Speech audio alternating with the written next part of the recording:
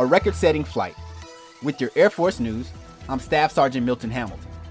A crew from McConnell Air Force Base, Kansas, just set a new record for Air Mobility Command's longest duration flight.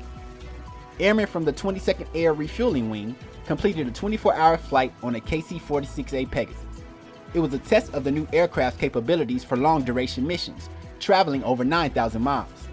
During the flight, the crew refueled 4 Marine F-35 fighter aircraft and was refueled by another KC-46A from McConnell. 6 pilots rotated in teams of 2 for 4-hour shifts. Colonel Nate Vogel, 22nd Air Refueling Wing Commander, says the flight will help identify how to best operate on long-duration sorties. He said it was a critical step in the operational evolution for tankers, bringing them closer to being able to project combat power globally. That's today's Air Force News.